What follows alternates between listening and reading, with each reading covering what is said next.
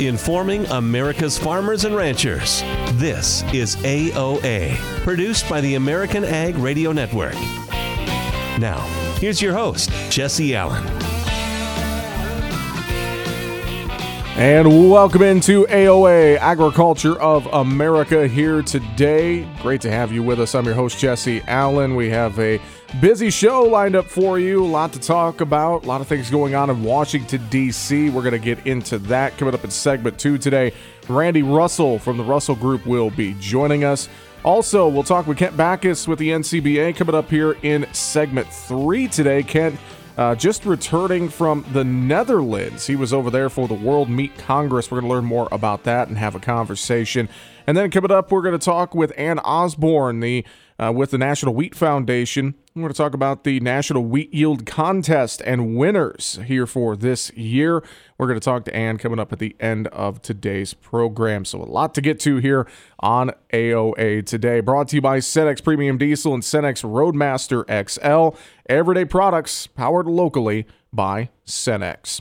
Well, let's kick things off. Take a look at news headlines here on the show today. And yesterday, I missed the news just by about 5 minutes or so. I could have asked Ryan LeGrand about it on yesterday's program, but was unable to do so. So apologies about that. But we're still going to talk about it today. We have comments from Secretary Tom Vilsack, Ag Secretary Tom Vilsack. USDA is providing $2.3 billion to help American producers maintain and develop markets for their commodities and use U.S. commodities to bolster international food aid. Vilsack says the funds will come from the Commodity Credit Corporation. We are today announcing the utilization of $2.3 billion from the last fiscal year's Commodity Credit Corporation resources. $1.3 million of this resource is going to be allocated to the Regional Agricultural Promotion Program with the goal of utilizing it to provide additional market development opportunities. Now, Vilsack goes on to say these funds will complement trade promotion programs that are already in place. We're looking to utilize these resources to continue to expand our efforts in terms of trade promotion in non-traditional markets. This will complement our existing trade promotion programs as we await Congress's action on both the budget and the Farm Bill. And, of course, waiting for the Farm Bill and many other things that we're going to talk about coming up in segment 2 with Randy Russell today. But, again, $1.3 billion is going to go to the Regional Agricultural Export Program and support for specialty crop industries to diversify their export markets. And the other $1 billion will go to help address global hunger.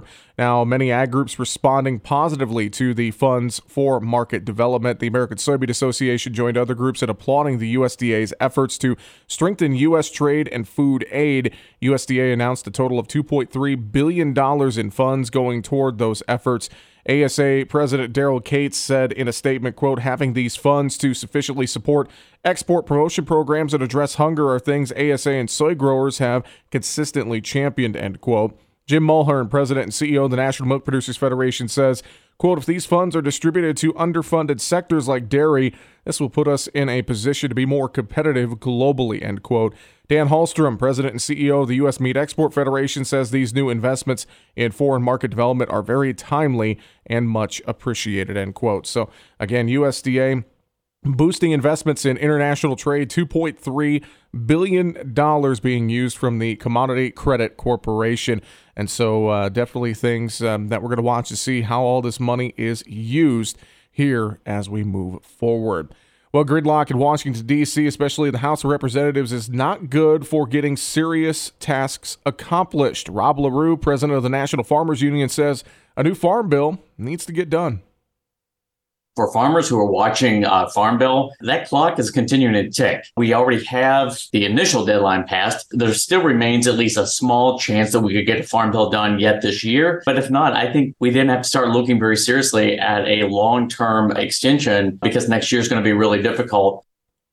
Now, he talks about the possible ramifications of a long-term extension of the current Farm Bill.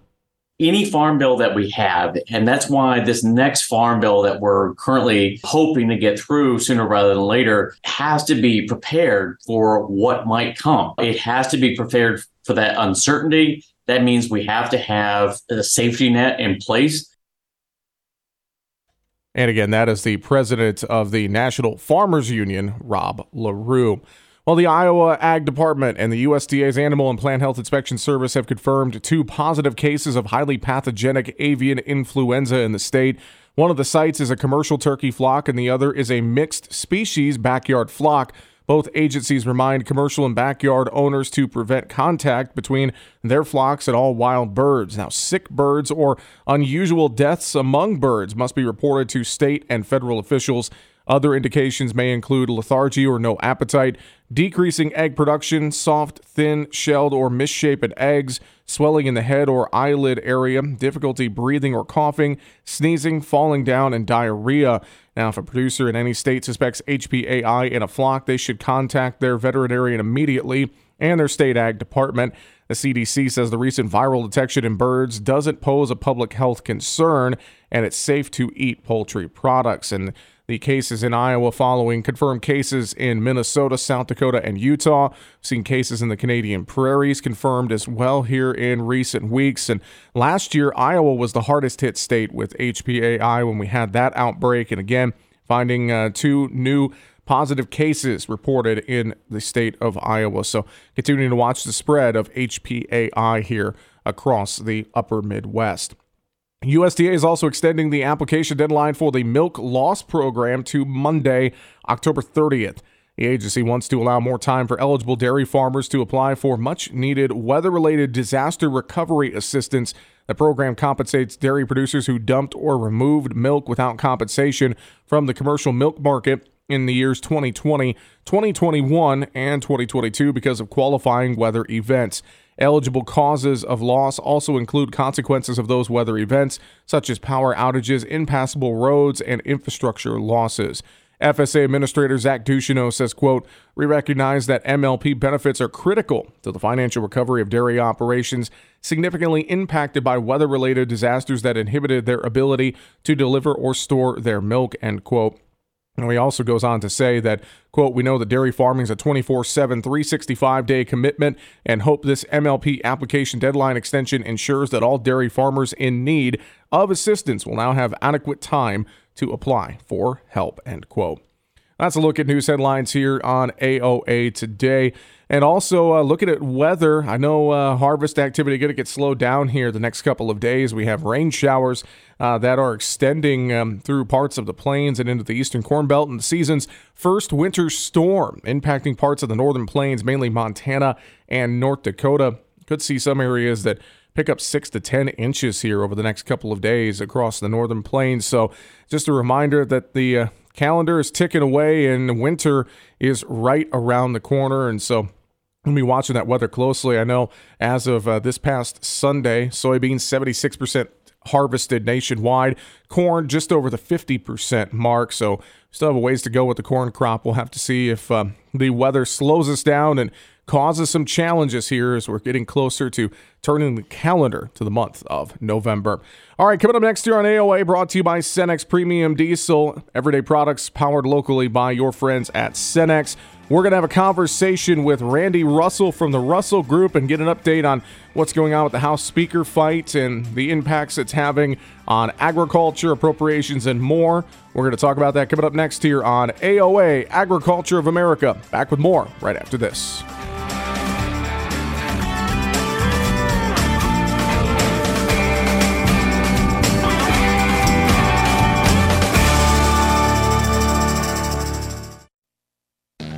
So how's harvest?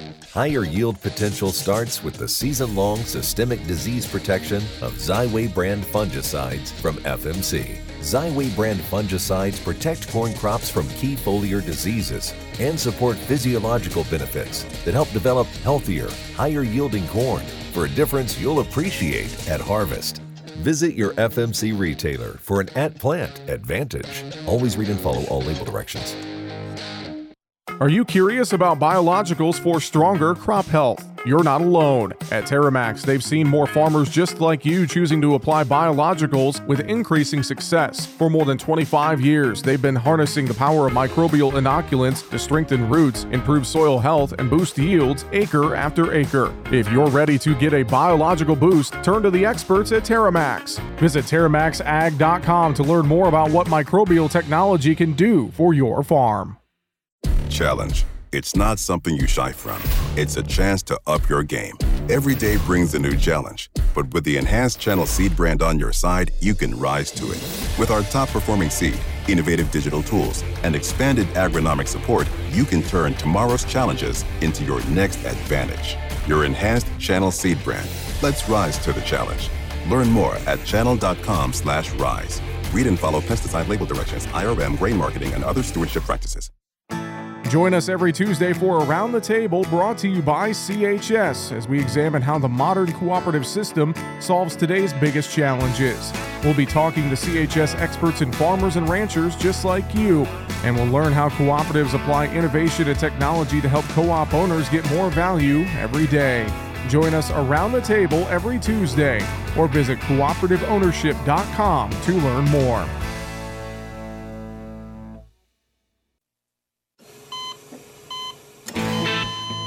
As an organ donor, your story doesn't have to end. The good in you can live on. In fact, you could save up to 8 lives with your gifts. Your heart could keep beating. Your kidneys could keep filtering. And your intestines could keep on digesting for others. And that's not all. You can improve the lives of 50 more people as an eye and tissue donor, restoring sight and health. And you're not just helping out the person receiving the transplant. You're touching whole families with your life-saving gift. Register in minutes. Just go to organdonor.gov. You'll be happy you did. And just maybe, someone else will be happy too. Sign up today. Go to organdonor.gov. It saves lives. U.S. Department of Health and Human Services, Health Resources and Services Administration.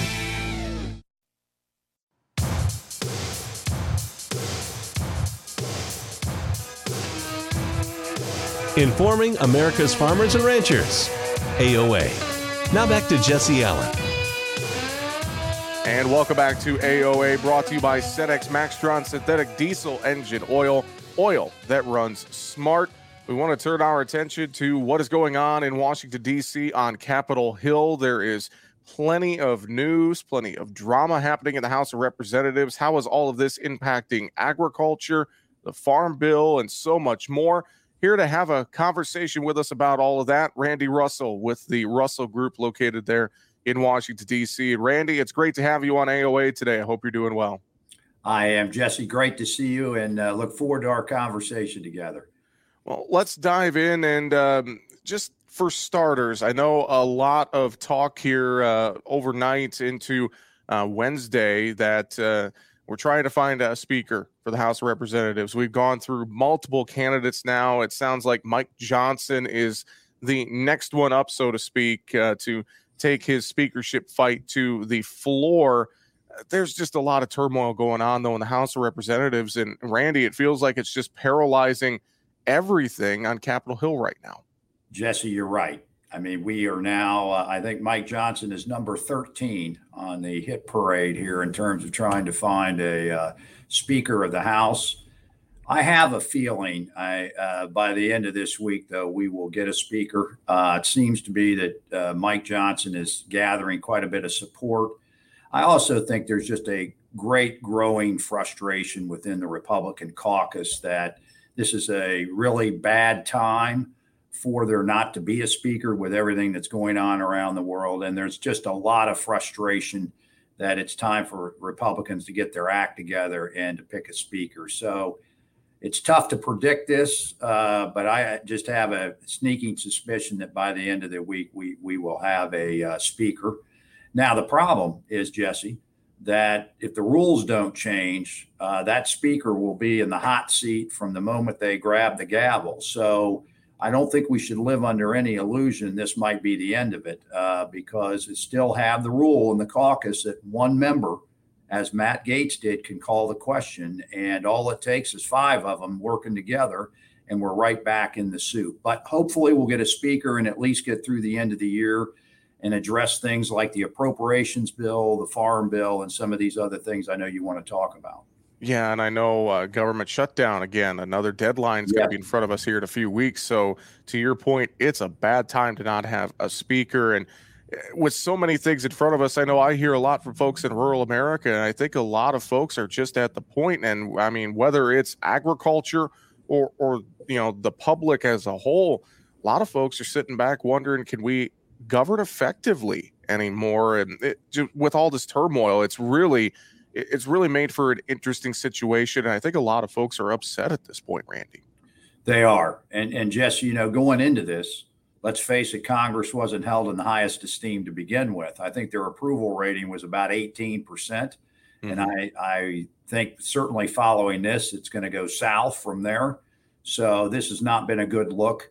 And I know the American public is frustrated by it, as many of us that work with the Congress every day are. But like I said, I am cautiously optimistic that we'll get to the end of this week and have a new speaker. In fact, you have to go back. I heard a statistic, 1855, we actually went 2 months without a speaker. They went like 133 rounds to find a speaker. But if you add up the amount of time it took for Kevin McCarthy to go through his 15 rounds earlier in the year, and then the time we've spent the last 3 weeks trying to find a speaker, basically the Republicans will have lost a month out of their time of governing over just 9 months messing around with who the speaker is going to be. So I just think that's a bad look for Republicans, and it's bad for the country. Hopefully we can get a speaker here by the end of the week, because as we mentioned, there's a lot needs to get done. And I think first, appropriations bills, ag appropriations, we got to get that done so that we can try and get a farm bill done. There's a lot in front of us. Talk about, what have you heard as far as once we can get a speaker and get things running again, where do we stand on appropriations and then the farm bill process? Well, let's start first with the appropriations, Jesse. The House has had a very difficult time trying to pass the agriculture appropriations bill. They've brought it up a couple of times and haven't been able to get sufficient support to get it across the finish line. The Senate actually today is going to take up as part of a 3 minibus, as we call it. It's got a couple of other appropriation bills in it, but it does include funding for USDA and FDA. There's a series of amendments, but I'm optimistic that they'll get it done in the Senate. But look, any way you slice it, you mentioned earlier on November 17th, we are rapidly 3.5 weeks away from that. We're going to need to pass another continuing resolution to keep the government funded. I do not think we will have a government shutdown. And I think what Congress will ultimately end up doing is passing some kind of a continuing resolution into next year, so it gives them time to finish these appropriation bills, including the agriculture appropriations bill. Well, and hopefully if we can get the ag appropriations bill done, then we can turn our attention to try and get a new five-year farm bill. And I've talked with House Ag Chair G.T. Thompson. He's optimistic we can get something done. I know some folks on the Senate side are maybe not as optimistic, and everyone's at the point where there's more optimism for at least a 1-year extension of the current farm bill, if not longer. So what's your thoughts on that overall farm bill process? If we can get over the appropriations hump, where do things stand with getting a new 5-year farm bill done, Randy? Jesse, we're going to, this is my 9th farm bill, and everyone's different. I mean, given the political dynamics, where we are with the farm economy, who's in charge of the committees. But we are woefully behind in the process. I mean, here we sit next week being the end of October, and we don't have a bill out of the House Ag Committee. We don't have a bill out of the Senate Ag Committee. So we clearly are going to have some extension by December 31st. And why do I say that? Well, Jesse, it's because if we don't pass a bill and sign it into law by the end of December, then we go back to what we call permanent law, which is the 1949 Act, Agricultural Adjustment Act, and the 1938 Act. And I just want to make it clear, I was not there when they passed those 2 bills. But those are virtually impossible, Jesse, to implement. It would raise the dairy price support to 75 to 90% of parity. We go back to allotments for wheat and for cotton. It is inoperable. So it is absolutely necessary we pass some kind of an extension. And I think what you will see is that when they pass the continuing resolution to keep the government funded past the first of the year, they will add an extension of the Farm Bill up to 1 year on that bill, so that it will give Congress more time to finish it, hopefully, before we get into the silly season next year of presidential politics and election. Mm-hmm. Yeah, and that's a great point, is we're going to have that in front of us as well. Randy, in terms of the Farm Bill, what's the biggest sticking point you're hearing on Capitol Hill right now? We know a lot of farmers, they want, protect crop insurance. They want improvements to reference prices, things of that nature. In your mind, when you talk with folks, what's the biggest sticking point? Or is it just a matter of we've just been running out of time to try and get all the T's crossed and I's dotted here? The biggest complication is, first of all, you got to start with the fact there's no new money. Yeah. I mean, let's face it, we are probably going to run a $2 trillion deficit this year. We've got a total debt in this country of over $33 trillion. We're spending about $800 billion a year on the debt, the interest on the debt alone, $800 billion. So I think we ought to be just clear there's no new money to spend. So any new investments you're going to make, whether it's in reference prices or crop insurance, or some may want a base update, those all have to be taken from some other program. And Jesse, that's where the rub comes. You've got two major pots of money where it makes up a vast majority of the spending of the Farm Bill. And most of it is in, as you know, nutrition. Of the $1.5 trillion baseline over the next 10 years for the Farm Bill, $1.25 trillion is in nutrition, primarily SNAP, Supplemental Nutrition Assistance Program, formerly known as food stamps. And Chairwoman Stabenow in the Senate from Michigan has made it crystal clear she does not want to cut money from the nutrition budget.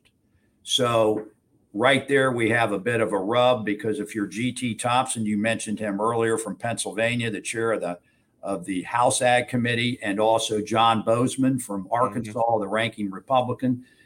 Many Republicans want to reinvest money back into Title I, the farm program, whether it's reference prices or other items. Those are big ticket costs, Jesse.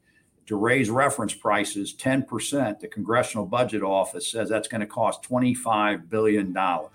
So that's the rub, and that stalemate continues today, and that's part of the reason we're going to need an extension into next year. Great thoughts, and we appreciate the time with us here today. We'll have to get you back on the program again soon. Randy Russell with the Russell Group, thanks for joining us on AOA today. We appreciate it. My pleasure, Jesse. Have a great day. We'll be back with more on AOA, brought to you by Cenex Premium Diesel and Cenex Roadmaster XL, on the way right after this. When people look at your farm, they just see corn. But to you, it's a lot more than that. It's a college fund, your retirement plan, and it deserves trait protection that can stand up to heavy pressure threats like corn woodworm. SmartStax Pro with RNAi technology is trusted on over 1 million acres to protect the things that mean more. Trade up at smartstaxpro.com. Always read and follow pesticide label directions. IRM, where applicable, grain marketing, and all other stewardship practices. Copyright 2023 Bayer Group. All rights reserved. Young farmers don't listen to the radio, right? Wrong. In a recent survey, 74% of young producers said they get their most important agricultural information from their trusted farm radio station. Surprised? Don't be. If you think about it, it makes perfect sense. Radio is the perfect companion because it goes with you everywhere. Whether you're in the shop, on the combine, or in the truck, farm radio is right there with you. This message brought to you by the National Association of Farm Broadcasting. You're listening to AOA for the American Ag Network. I'm Richard Risvet with this market update. Grains and oilseeds are lower this morning, save for the bean oil. The wheats are down anywhere from 4 to 8 cents. Corn is down a couple of pennies. Soybeans are the loss leader this morning, as well as soybean meal. Now, soy meal prices, they surged to their highest level since early August overnight. The recent rise in prices is reflecting solid domestic demand combined with strong exports following a short soybean crop in Argentina this year. Rising soybean prices, however, also start to draw more dried distiller grains and solubles into feed rations. That's supporting ethanol margins while softening demand for meal. This comes as new soybean crush capacity comes online, increasing the supply of meal. Soybean traders are also keeping their eye on much-needed rains expected to reach dry areas of center-west Brazil over the next several days that could have a significant impact on the longer-term projections for Brazil's crops going forward. Now, over in the Black Sea region, Ukraine wheat and corn production will rise in 23-24. That's according to USDA's Foreign Agricultural Service. Wheat output in the war-torn nation is projected at 22.2 million metric tons. That's up 4% year over year. Corn production is forecast at 30.7 million metric tons in the current marketing year. That's up 17% annually and similar to the 21-22 crop. Exports, meanwhile, will be lowered due to the risk of shipping through the Black Sea. That's the most efficient mode to transport ag products out of Ukraine. Corn shipments are expected to be 24.7 million metric tons. That's an 8% decrease year over year. And wheat exports are forecast to be 10.5 million tons. That's a 39% drop. Stock futures are also under pressure this morning. The VIX is trading near 19 today, while the dollar index is firming up. Yields on 10-year treasuries are trading near 4.88%, while yields on 2-year treasuries are trading near 5.08%. And crude oil prices are off 10 to 20 cents currently. You're listening to AOA for the American Ag Network. I'm Richard Ristvet. Hey, Dad, your prescription will be ready in just a minute. Hey, Dad. Your laundry will be ready in just a minute. Dad, your lunch will be ready in just a minute. Hey, honey, why don't you take a minute? When you help care for a loved one, you give them as much time as you can, making sure they're safe and comfortable. But it's just as important that you take some time for yourself. At AARP, we can help with information and useful tips on how you can maintain a healthy life balance, care for your own physical and mental well-being, and manage the challenges of caring for a loved one. Because the better care you take of yourself, the better care you can provide for your loved one. Thanks, Dad. Thank you. You're there for them. We're here for you. Find free care guides to support you and your loved one at aarp.org/caregiving. That's aarp.org/caregiving. A public service announcement brought to you by AARP and the Ad Council.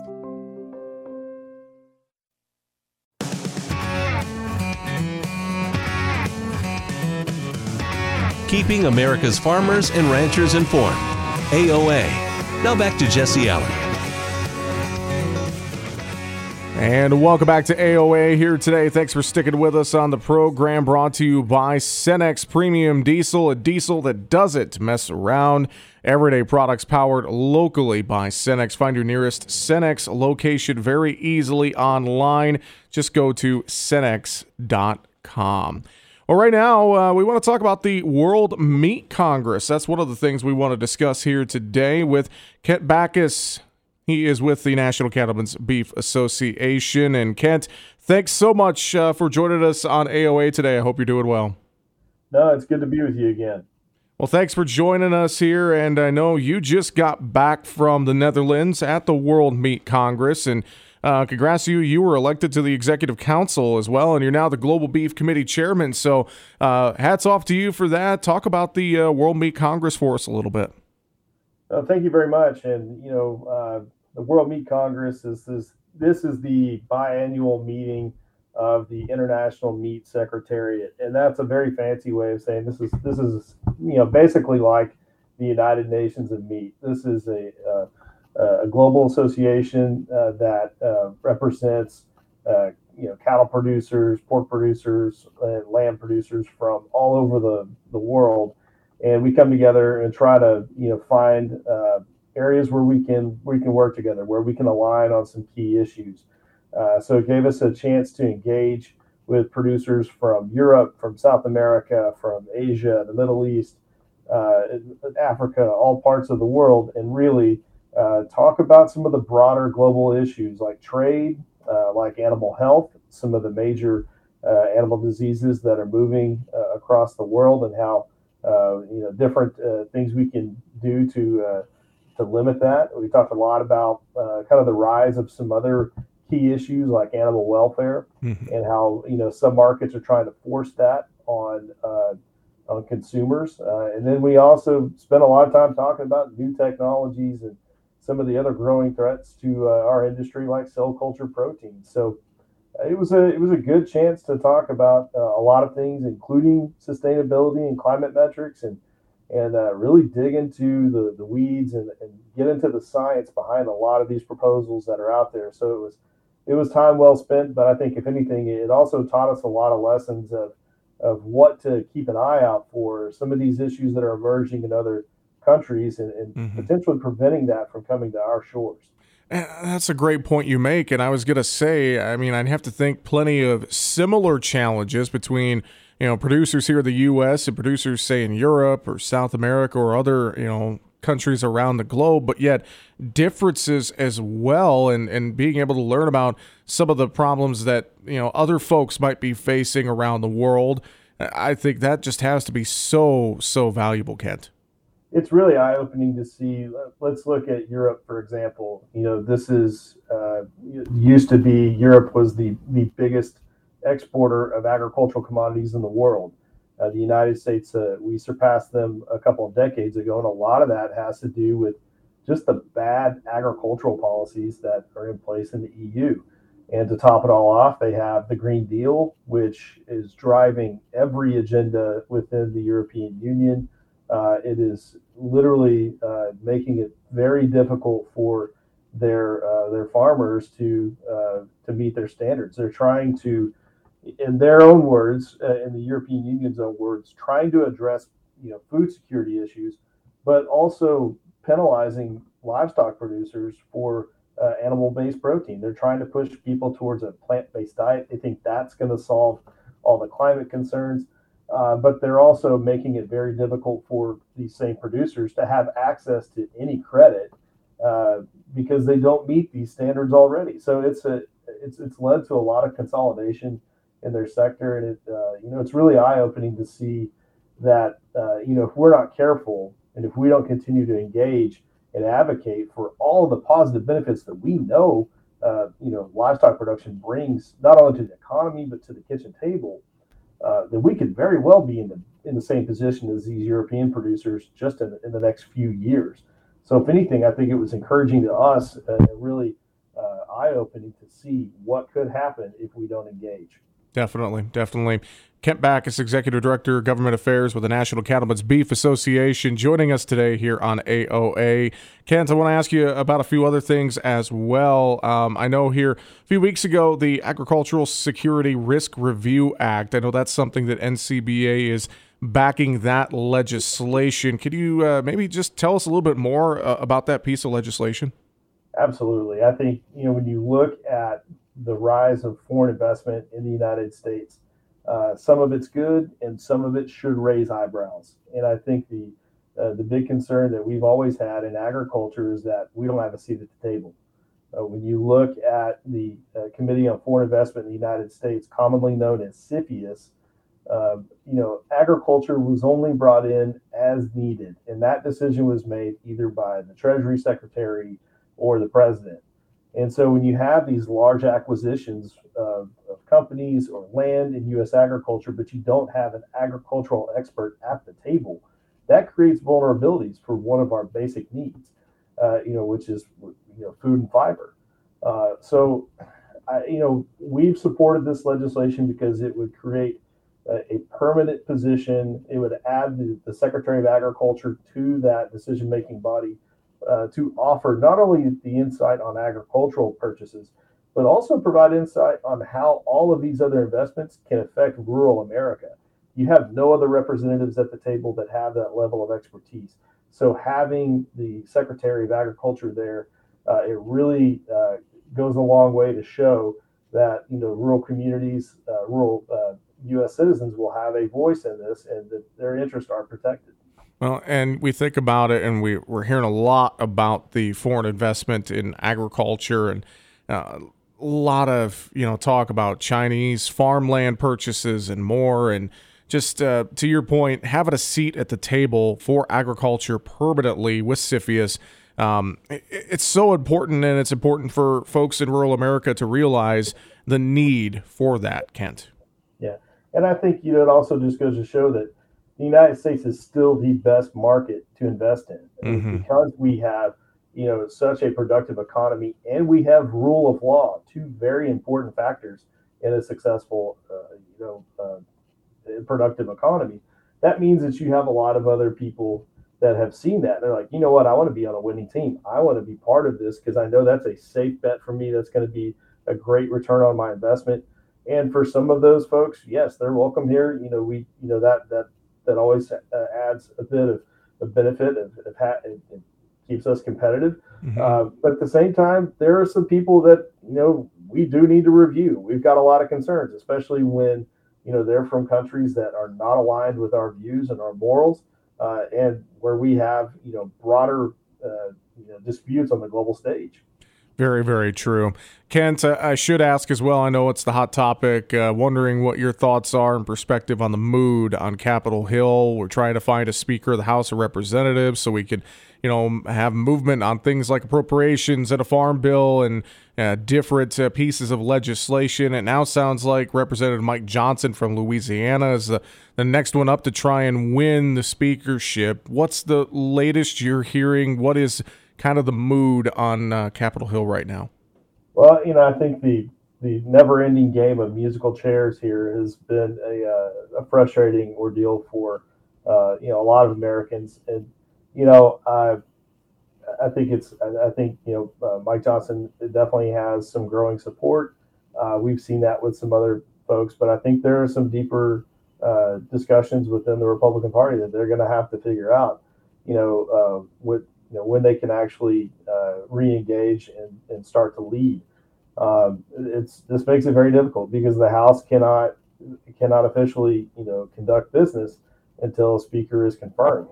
So here we are, a couple of weeks from the shutdown. We still have farm bill issues that we have to address. We have a lot of other major policies, including a lot of disturbances in other parts of the world that need some attention, and none of that can happen until we first get the House in order. So it's frustrating, to be perfectly honest. The fact that we just cannot seem to see any further progress in the House. Hopefully that'll change in the near future, but I think a lot of people are just are really trying to figure out how do we navigate in a system that is essentially broken for them.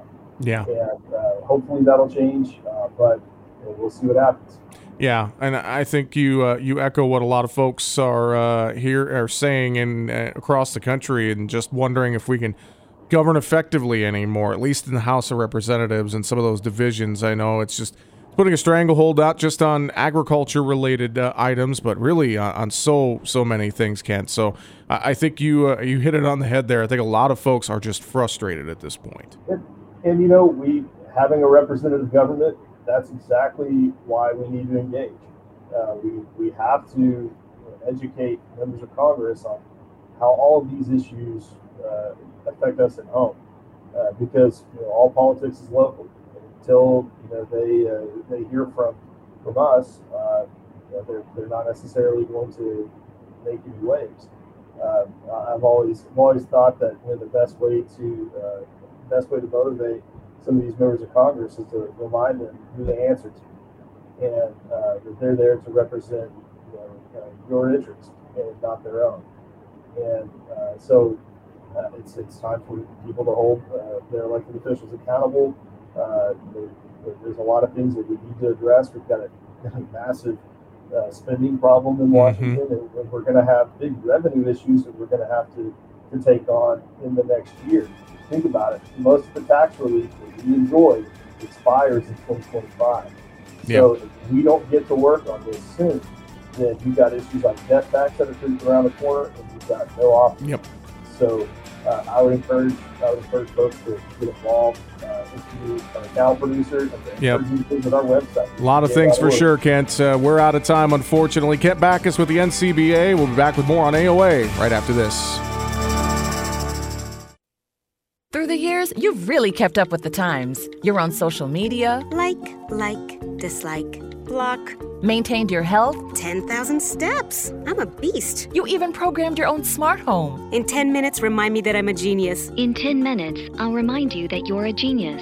If you can do all that, you can definitely save for retirement. Just go to aceyourretirement.org, a free online tool sponsored by AARP that can help you get on track with your retirement savings no matter your age. At aceyourretirement.org, you'll meet Avo, the friendly digital retirement coach, and in just 3 minutes, get personalized recommendations to help boost your retirement savings. They're easy to understand and work with your lifestyle. It's quick, easy, and free. Plus, it's brought to you by AARP, so you know they got your back. You are a genius. Take charge of your retirement. Go to aceyourretirement.org now. That's aceyourretirement.org. A message from AARP and the Ad Council.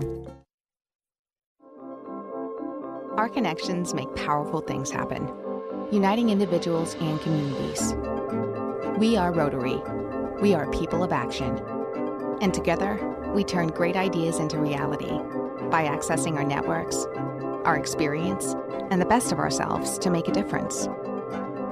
Around the world, Rotary brings leaders together to build new friendships and to solve problems. Like in Austria, where generations work side by side to build sustainable housing and community centers. In India, volunteers run a mobile blood bank to help provide a steady blood supply for their local community. And in Taiwan, people are working hard to get vulnerable citizens the support and services they need. With over 1 million members, we know what people can do when they come together. Take action with us. Find out more at rotary.org/action. Challenge. It's not something you shy from. It's a chance to up your game. Every day brings a new challenge, but with the enhanced Channel Seed brand on your side, you can rise to it. With our top-performing seed, innovative digital tools, and expanded agronomic support, you can turn tomorrow's challenges into your next advantage.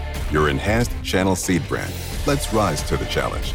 Learn more at channel.com/rise. Read and follow pesticide label directions, IRM, grain marketing, and other stewardship practices. Join us the first Wednesday of every month on AOA for the latest episode of the Monthly Grind with our friends at the National Corn Growers Association. We'll discuss the latest topics surrounding the corn industry, the relationships between corn and other parts of the agricultural supply chain, the newest initiatives and partnerships from NCGA's Market Development Action Team, and much more. That's the first Wednesday of every month for the Monthly Grind on AOA. It's a show you don't want to miss. Corn is native to the American continents and was unknown to the rest of humanity until Columbus arrived in the New World in the 15th century. It took less than 100 years after Columbus's discovery for corn to be introduced to farmers in Asia, Africa, Europe, and the Pacific Islands. After wheat and rice, corn is the third most cultivated crop in the world. The four nations that purchase the most corn from the United States are Mexico and Colombia, who use it as a food ingredient, and Japan and South Korea, who buy it mainly for animal feed.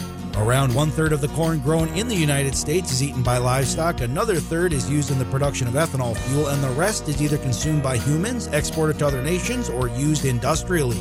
Now that sweet corn, that's the variety that most Americans grill or boil for cookouts or just eat straight out of a can with a spoon, accounts for just 1% of all corn grown in the United States. These farm facts brought to you by the American Ag Network.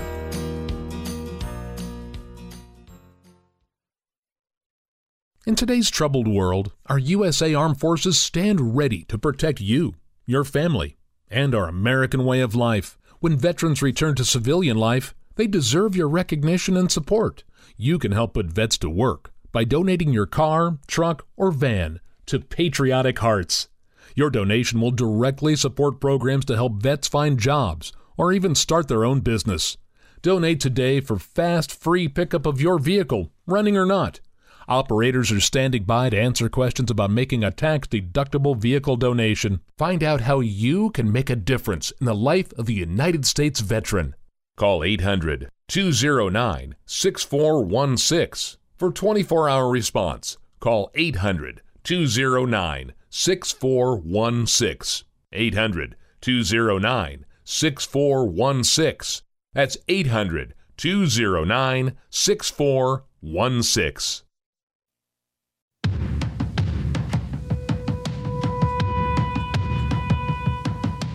Information America's farmers and ranchers need. AOA. Now, back to Jesse Allen.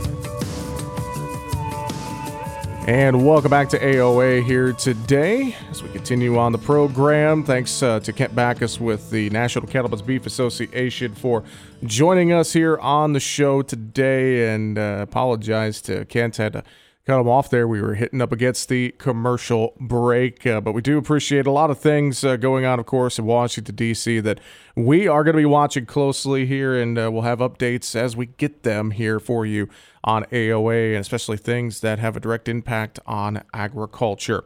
Well, I know we're working to connect with Ann Osborne. She's the project manager for the National Wheat Foundation, so hoping we can get connected with her here yet on today's show to talk about the National Wheat Yield Contest, as they've announced the achievements of their 24 national winners, hailing from 12 different states who have achieved an average yield of 144 bushels per acre across all categories. And really, really great stuff here. And I know that this is just this is something, this contest has been happening for quite a long time now, and it's fantastic to hear about all of these winners and more. And we're going to talk a little more about it and get perspective right now from Ann Osborne. Again, she is the project manager for the National Wheat Foundation. And Ann, thanks so much for joining us on AOA today. I hope you're doing well. Good morning. Thanks for having me. Well, Ann, let's talk about this. Again, of course, the National Wheat Yield Contest, the 2023 winners, and I was just kind of talking about it a little bit. 24 national winners hailing from 12 different states. Talk a little bit about this year's winners. It sounds like some pretty impressive yields, and always great to hear about this contest. Yes, thanks so much. Yeah, we did. We had a really good contest this year, very competitive. Some different states showed up, like in the winter wheat dryland. A lot of the eastern states had really good yields with their soft red winter wheat. So we had several winners from states that we might not always have a national winner from. For example, a Virginia winner. And we've had a Maryland winner who's been a past winner. And then we had the two bin busters in the winter wheat dryland course from Oregon. So that would be soft white winter wheat. So we had a different states involved, and that's mainly because of the Central Plains drought. Kansas, Oklahoma, Texas were really experiencing drought, and so the entries from those areas were down quite a bit, but these other areas stepped up, and so we had a real good competitive contest. Yeah, very, very competitive stuff. And, you mentioned that drought, and I know, of course, that had an impact here the last couple of growing seasons. We've seen that drought have impact. What about the spring wheat side? I know we had winners in that category too. We had obviously the different categories, winter wheat, spring wheat. Talk about some of the spring wheat winners for us. Yeah, the spring wheat winners, the yields were very good, and we usually get quite a few of those from North Dakota. We have Minnesota, Idaho also represented, and then in the irrigated, we have an Oregon winner.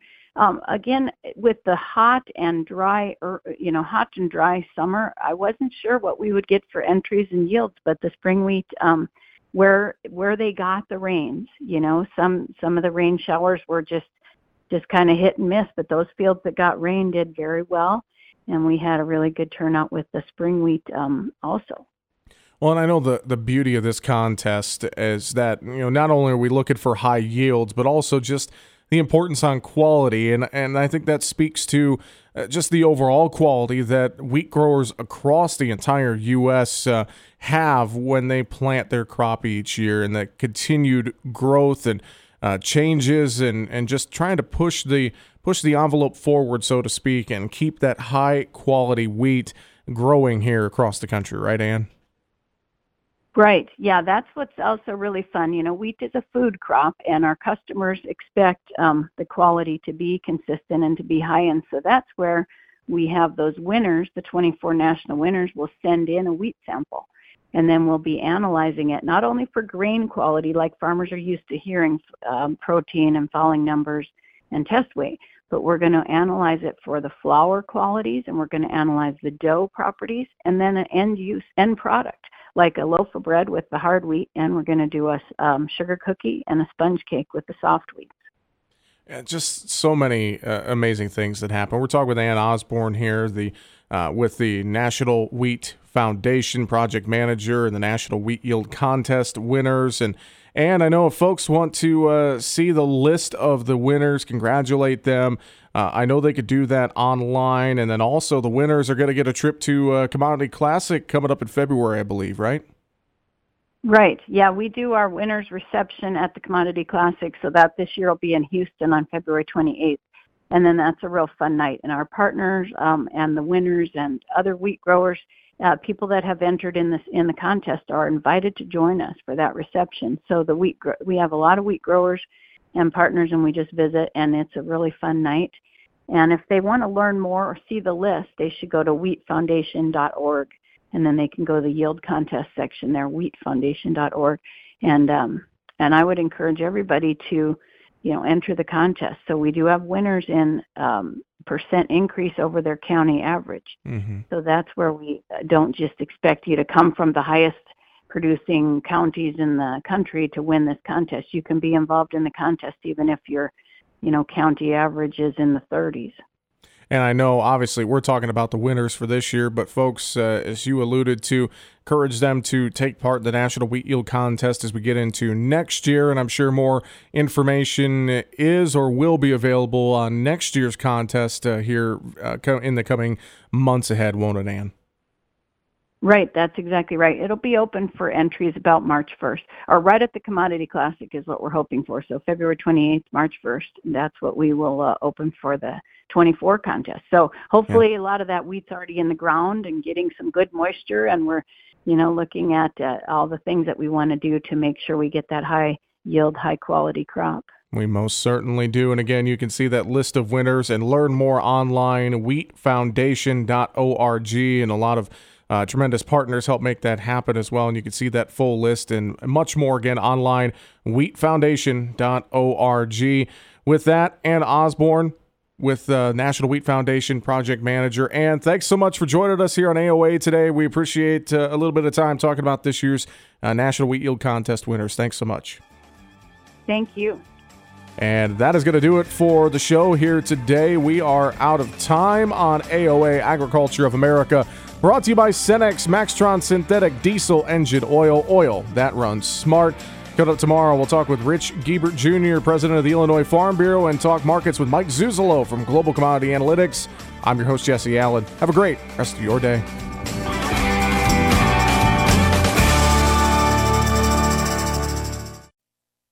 Turning to biologicals for improved plant nutrition and nitrogen fixing may feel novel to a lot of farmers, but it's a proven method for decades. Nobody knows this better than TerraMax, a leading innovator of biological inoculants for more than 25 years. Their strong roots in microbial technology means they know what it takes to deliver stronger roots for crops acre after acre. When you decide to boost your yield with biologicals, turn to TerraMax. Then visit TerraMaxAg.com to learn more. This is Ernie Johnson Jr. Sports is about overcoming obstacles, and college coaches work hard to help young men overcome Duchenne muscular dystrophy. It's called Coach to Cure MD, and you can help.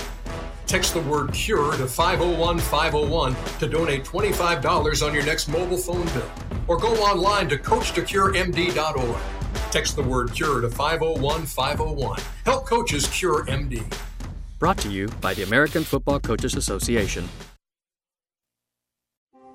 Vision loss is not something that you feel until it happens. Most people lose their vision from diseases like macular degeneration and glaucoma, not at birth. With macular degeneration, you lose your central vision. You have a blind spot right in the center of your face, so I can't actually see your face. So even that little circle in which I could see became a big blur. I was 65 when I first was diagnosed with glaucoma. There were no symptoms. I had no headaches. 3 million Americans have glaucoma, and half don't even know it. 11 million people in the United States have macular degeneration. You lose mobility, independence, changes your entire life. So many eye disorders can be treated if caught early. My husband tells me that I have beautiful brown eyes, and I don't want to lose that. Make a plan today to get your eyes checked. Visit brightfocus.org to learn more.